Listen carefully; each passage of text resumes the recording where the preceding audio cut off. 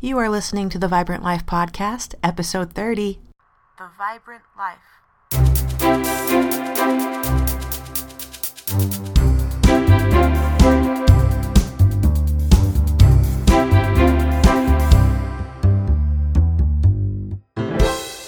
Hey you, welcome back to the Vibrant Life Podcast. My name is Emily Romrell, and we made it to 30 episodes. Can you believe it, guys? Super excited about that.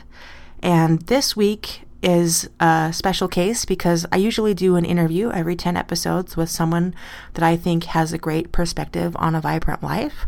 And you get to hear from me this week because I was fortunate to be asked to be on a different podcast called Finding Unity with Valerie Payne.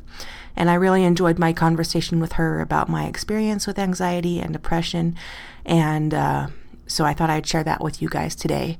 You should definitely check out Valerie's podcast. It's great. It has a lot of different people on there and how we can all come together and have unity in our world. So check that out and enjoy this interview that I did. And we'll see you next week. Live the vibrant life. Hi, this is Valerie Payne, and you're listening to another episode of Finding Unity. And today I have Emily Romrell on. Emily, do you want to say hi? Hey, how's it going? Thank you so much for being on. Emily's going to be talking to us about anxiety. Yeah. I'm not like an expert psychologist or anything, but I've dealt with anxiety for a long time, so I'm happy to share my thoughts. You're an expert with your story. Yeah, exactly. Yes. So Emily, do you first just want to talk a little bit about yourself, where you're from? Oh, sure. I grew up in Utah, in Orem, just Utah Valley. It's a great place. People are really friendly. I love the mountains. I love to go up and hike and be in the nature. I'm the oldest of 6 kids. Friends, I have a really close family. Single, 35, and I love podcasting. I love reading, writing, music, anything creative. So yeah, that's right. Emily has her own podcast as well. So we're going to be talking a little bit about that as well as we chat today. Yeah. First of all, just tell us a little bit about your podcast and what inspired that. So it's called the Vibrant Life Podcast. Again, my name is Emily Romrell, and I just really felt compelled to start a podcast. I am kind of a introvert. I wouldn't say I'm shy. I'm really good talking one-on-one with people, but I hate being the center of attention. So I was like, why do I want to start a podcast? But I do feel like I've learned a lot of life lessons just in my own experiences, and I've always loved writing, and I've always loved like writing kind of personal essays. So I just felt like really honestly kind of like a push from my soul, like you need to share your story and share these ideas with people. So yeah, how did you come up with the name, and what would you say is the topic of your podcast? Yeah, so the Vibrant Life, like we're going to talk about anxiety today. I've dealt with anxiety and depression since I was a teenager, like 13 or 14. And I just know that life can seem really gray and kind of depressing if you let it, but you can choose to have a vibrant, happy life if you want to. And so I just wanted something that was like, yes, I want to live a vibrant, happy life, even if I'm dealing with hard things. Yeah. So what are some of the topics you've talked about so far in your podcast? This very last one I released on Friday was about planting seeds. So we talk about planting all kinds of seeds, just ideas that are good that you can open your heart to, about changes that you want to bring into your life. I am LDS, so a lot of the things I talk about on my podcast sometimes have LDS influences or from the Church of Jesus Christ of Latter-day Saints, but it's not just for people of our church, it's for everyone. And I have a lot of friends who are not members of the church or from other backgrounds that I think benefit from it also. So yeah. That's awesome. Yeah. So tell us a little bit about your anxiety. How young were you when you realized it really started to impact your life? Sure. And when did it maybe become more intense, and how have you managed that? It really started to affect me when I was in junior high. I was like a Hermione from Harry Potter when I was in elementary school. Yes. I love learning. I love books. I thought I could conquer the world. I was fearless. And I think I hit puberty, and then just my world kind of flipped upside down. And I think that probably happens honestly for a lot of people, but they don't really talk about it. But junior high, I just really started to feel anxious about like, where do I fit in the world? And I think that's normal for every teenager, but then also I think I have really struggled with like clinical anxiety and depression that has affected me for a long time. So, So you noticed it specifically during puberty where it really became, yeah, like really around started impacting 12 or 13. Yeah. Okay. And when did you get to the point where you started to get help? Oh, And what did that look like? Maybe for people who are listening who have anxiety. It was kind of, I feel like the world is better at accepting mental illness now than it was even like 10 years ago when I was a teenager. I was mortified to say that I was dealing with depression. I just didn't want anyone to know, and I was so insecure about it. And I did try some medication, but I didn't stick with it very often. So I have a really good support system. My parents are great. I had church leaders that were great that supported me also. But I don't know. I kind of just struggled off and on. And then I tried counseling a few different times. And then just kind of life, just, ups and downs. So. Yeah. So when you tried counseling for a little bit, did you feel like you didn't jive with some of the therapists? Okay. That's one of my biggest advice for people, because I'm so pro counseling now. Yeah. But I just recently finished counseling a few months ago, again for another try. And I loved my counselor this last time. So I think you really have to be picky. Sometimes people think, oh, I tried counseling and it didn't work, but there's a lot of things that go into that, right? You have to find someone that you connect with, which is super important, but also you have to be willing to do the work outside of counseling, because counseling is there to kind of evaluate and say, here's what we're doing, or give you ideas. But if you don't do that internal work, then it's kind of meaningless. So that's true. I often say a lot of therapy happens outside of the session. Yeah. So, but it's really valuable also to have a counselor that can challenge you, but also provide a safe place for you. I think that's kind of a hard combination to find sometimes, because you do need someone to kind of challenge your ideas and help you think about new things in different ways. But you also need to have someone that you feel safe with, that you can you can be vulnerable with and not be ashamed of that. So. Yeah. I'm actually teaching a lesson to the youth in my church tomorrow about anxiety and depression. Oh, yeah. And I can't remember the quote off the top of my head, but there's one that specifically says, make sure you're honest with your therapist and open about what's happening. So, yeah. And it's nice. People sometimes think, why would I want to talk to someone when I have friends or family? And I think talk to anyone who you can if you need to talk to someone. But it's nice to have someone who doesn't have all the baggage your other relationships have too, that you can just kind of start fresh with. So yeah, and has like a non-bias opinion and can really be real with you. Yeah. I'm totally pro counseling. I think if you find the right person, it'll be really beneficial. So when did you said you recently finished it again.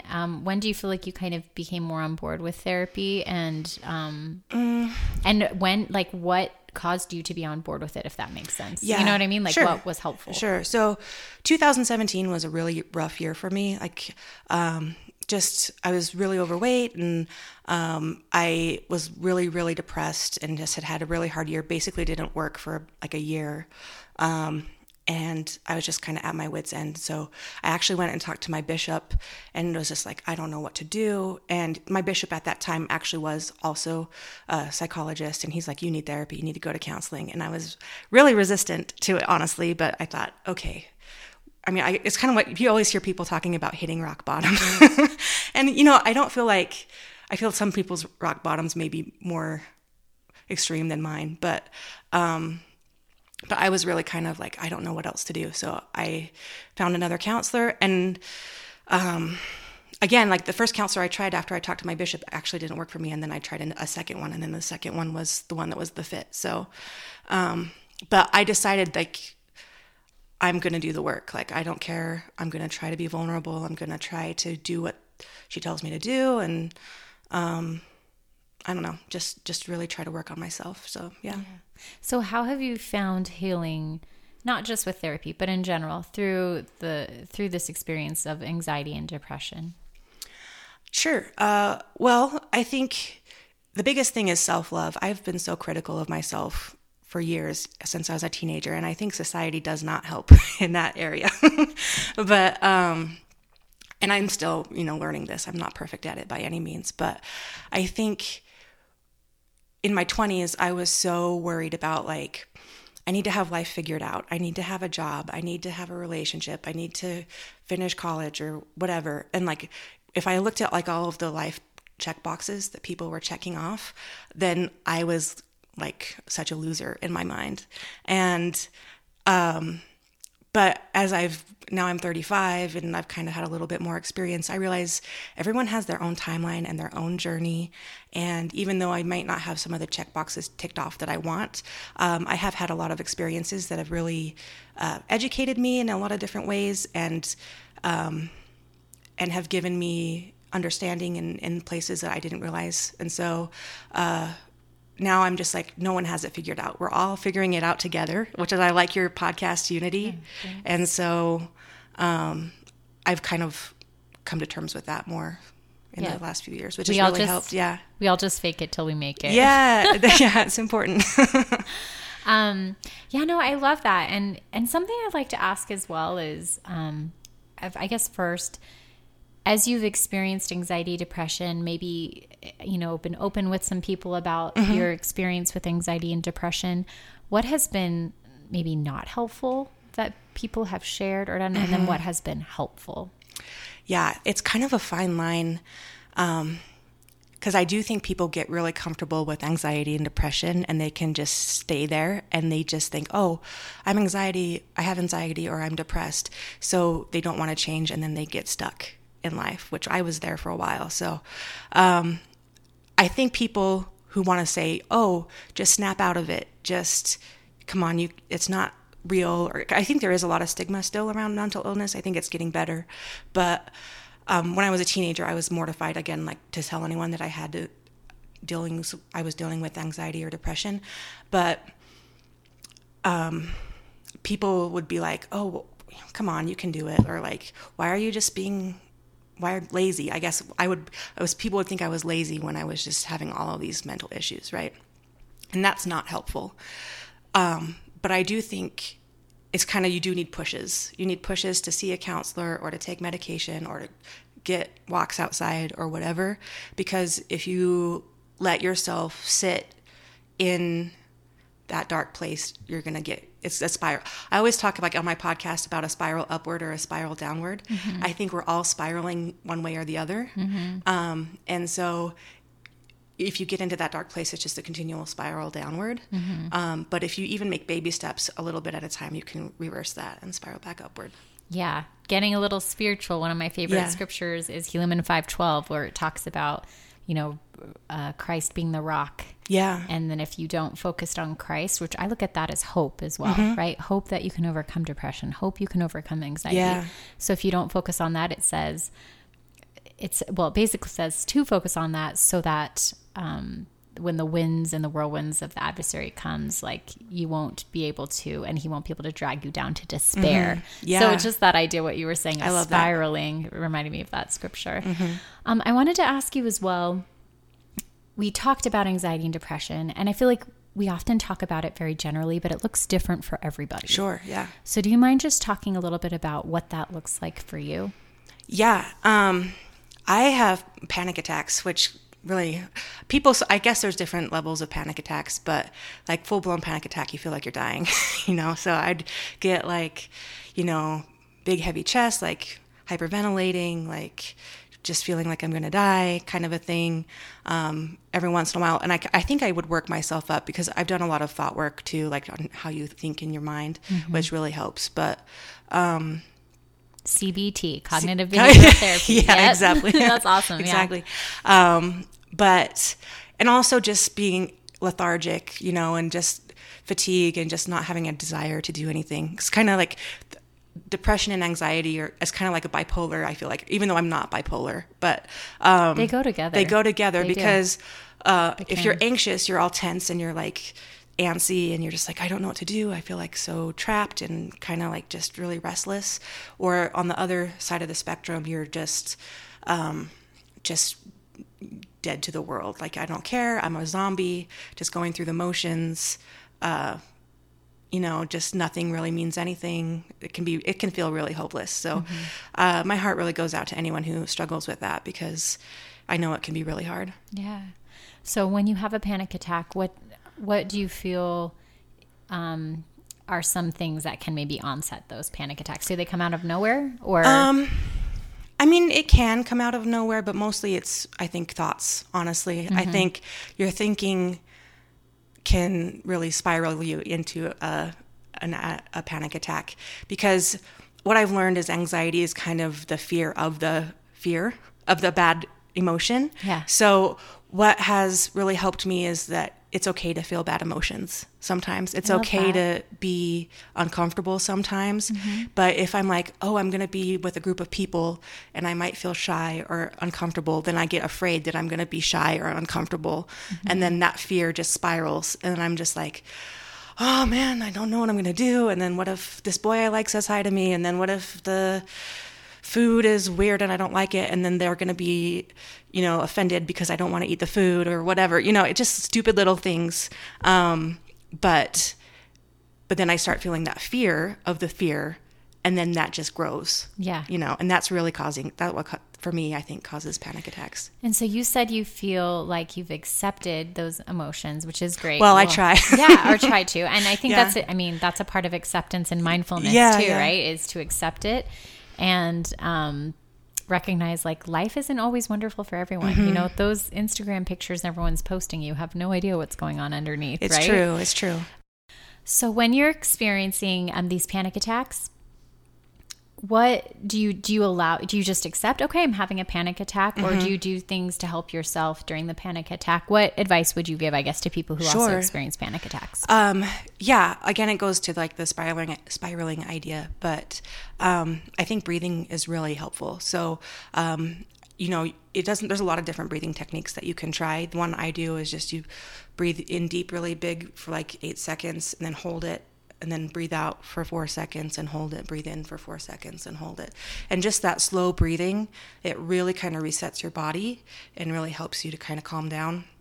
I also do the ABCDE method, which I actually did a podcast on, and I think it's a really good grounding technique. So grounding is just kind of coming back. So when you're having a panic attack, it's really easy to just get into your head and to just think, oh my gosh, everything is going crazy, and just feel all over the place. So if you can ground yourself, there's a lot of different techniques of that too. But I just use the ABCDE, which I actually tap it on my lap, and there's 5 fingers. So A is you acknowledge what's going on. B is what is your belief about what's going on. C is to challenge that idea.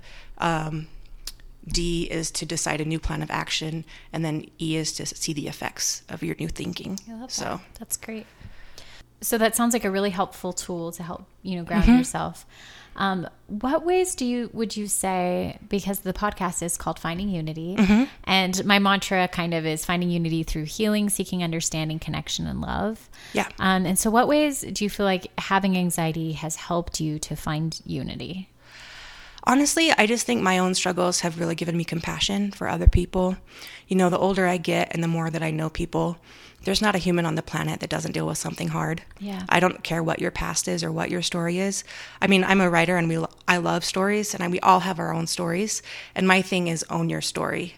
So like, if you can own your story and then you can have compassion in others for their stories, that really brings unity, I think. Yeah, I think that's so true. And I feel like, I bet with your experience with anxiety, you're more apt to seek understanding for people when maybe you I try understand. really hard not to judge, which, I'm human. I make mistakes. Right. But we all are.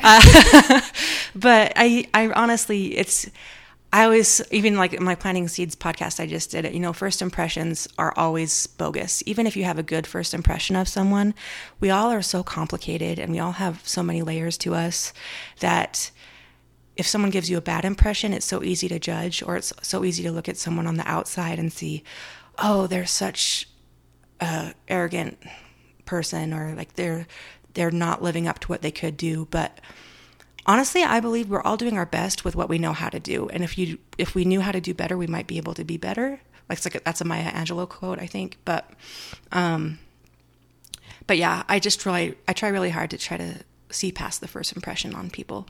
Yeah, I love that. I think that's great advice. Do you have any other advice for people who may be experiencing depression or anxiety? Just any advice you'd want to give them, or whether that's tools or just...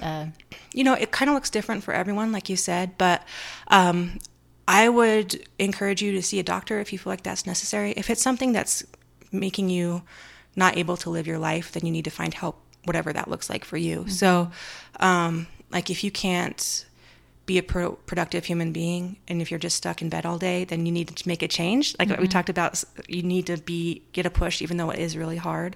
So see a counselor, talk to your regular medical doctor.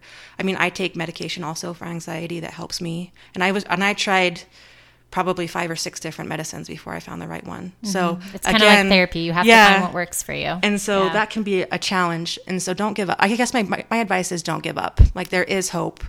But sometimes it takes a while. It takes a process of trying things and experimenting. Yeah, I love that. And I think it's really important. Like you said, there's a stigma about therapy and with mental health. I also think there's a stigma with taking medication.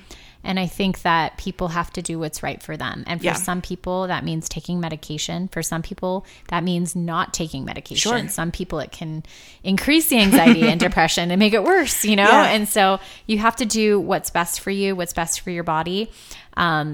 David Burns, who wrote Feeling Good, which is a big book on cognitive behavioral therapy, he talks about the importance of doing medicine and therapy together, how that's the most effective. Yeah. And how you just mentioned as well that you just went back to therapy again. I think that's something else to remember, is just because we've had therapy once doesn't mean we're like cured forever, right? We all need checkups and check-ins. I actually had a bishop when I was a teenager who was like, well, you might just deal with this your whole life. And I got so depressed from that because it's true. Like I've been dealing with it my whole life basically, but I've come to understand that that's okay. And sometimes I think people think, oh, I have to beat this. Like I have to conquer it. And sometimes you can. And if you can, that's amazing. Yeah. But sometimes it's just a trial that you just have to kind of learn how to manage. And I think even if you don't struggle with anxiety or depression, but learning some thought work, I wish they would teach that more in schools, honestly, because even if you don't have this specific challenge with anxiety or depression, learning how to manage your thoughts and how to deal with hard things is so helpful. Yeah, I completely agree. I think that there's so many, all of us have thinking errors, all of us, everybody has thinking errors. And for me, I guess like as a therapist, I love teaching them because then it helps me correct my own thinking errors. I'm like, oh, I did that today. Okay. Yeah. And I think, we're all learning and we have like the change cycle, which is another thing that I learned in therapy, which is we have relapses, and so like you'll make a change, you'll do really good for a while, and then you'll relapse. But hopefully it's again the upward spiral, like the relapse will be less and less each time, and then you conquer whatever that is. Yeah. So I love that. And I think that's a benefit also to going to therapy, is learning those tools, but also sometimes it's hard to recognize your own thinking errors. Oh, yeah. And so having someone to bounce that off, I think is helpful. But I love so much of what you've shared today, and just also your encouragement and your hope and your podcast, The Vibrant Life. The Vibrant Life, yeah. I mean, I love that. It's so positive, and I think it's really will be helpful to other people. So I love that you're doing that.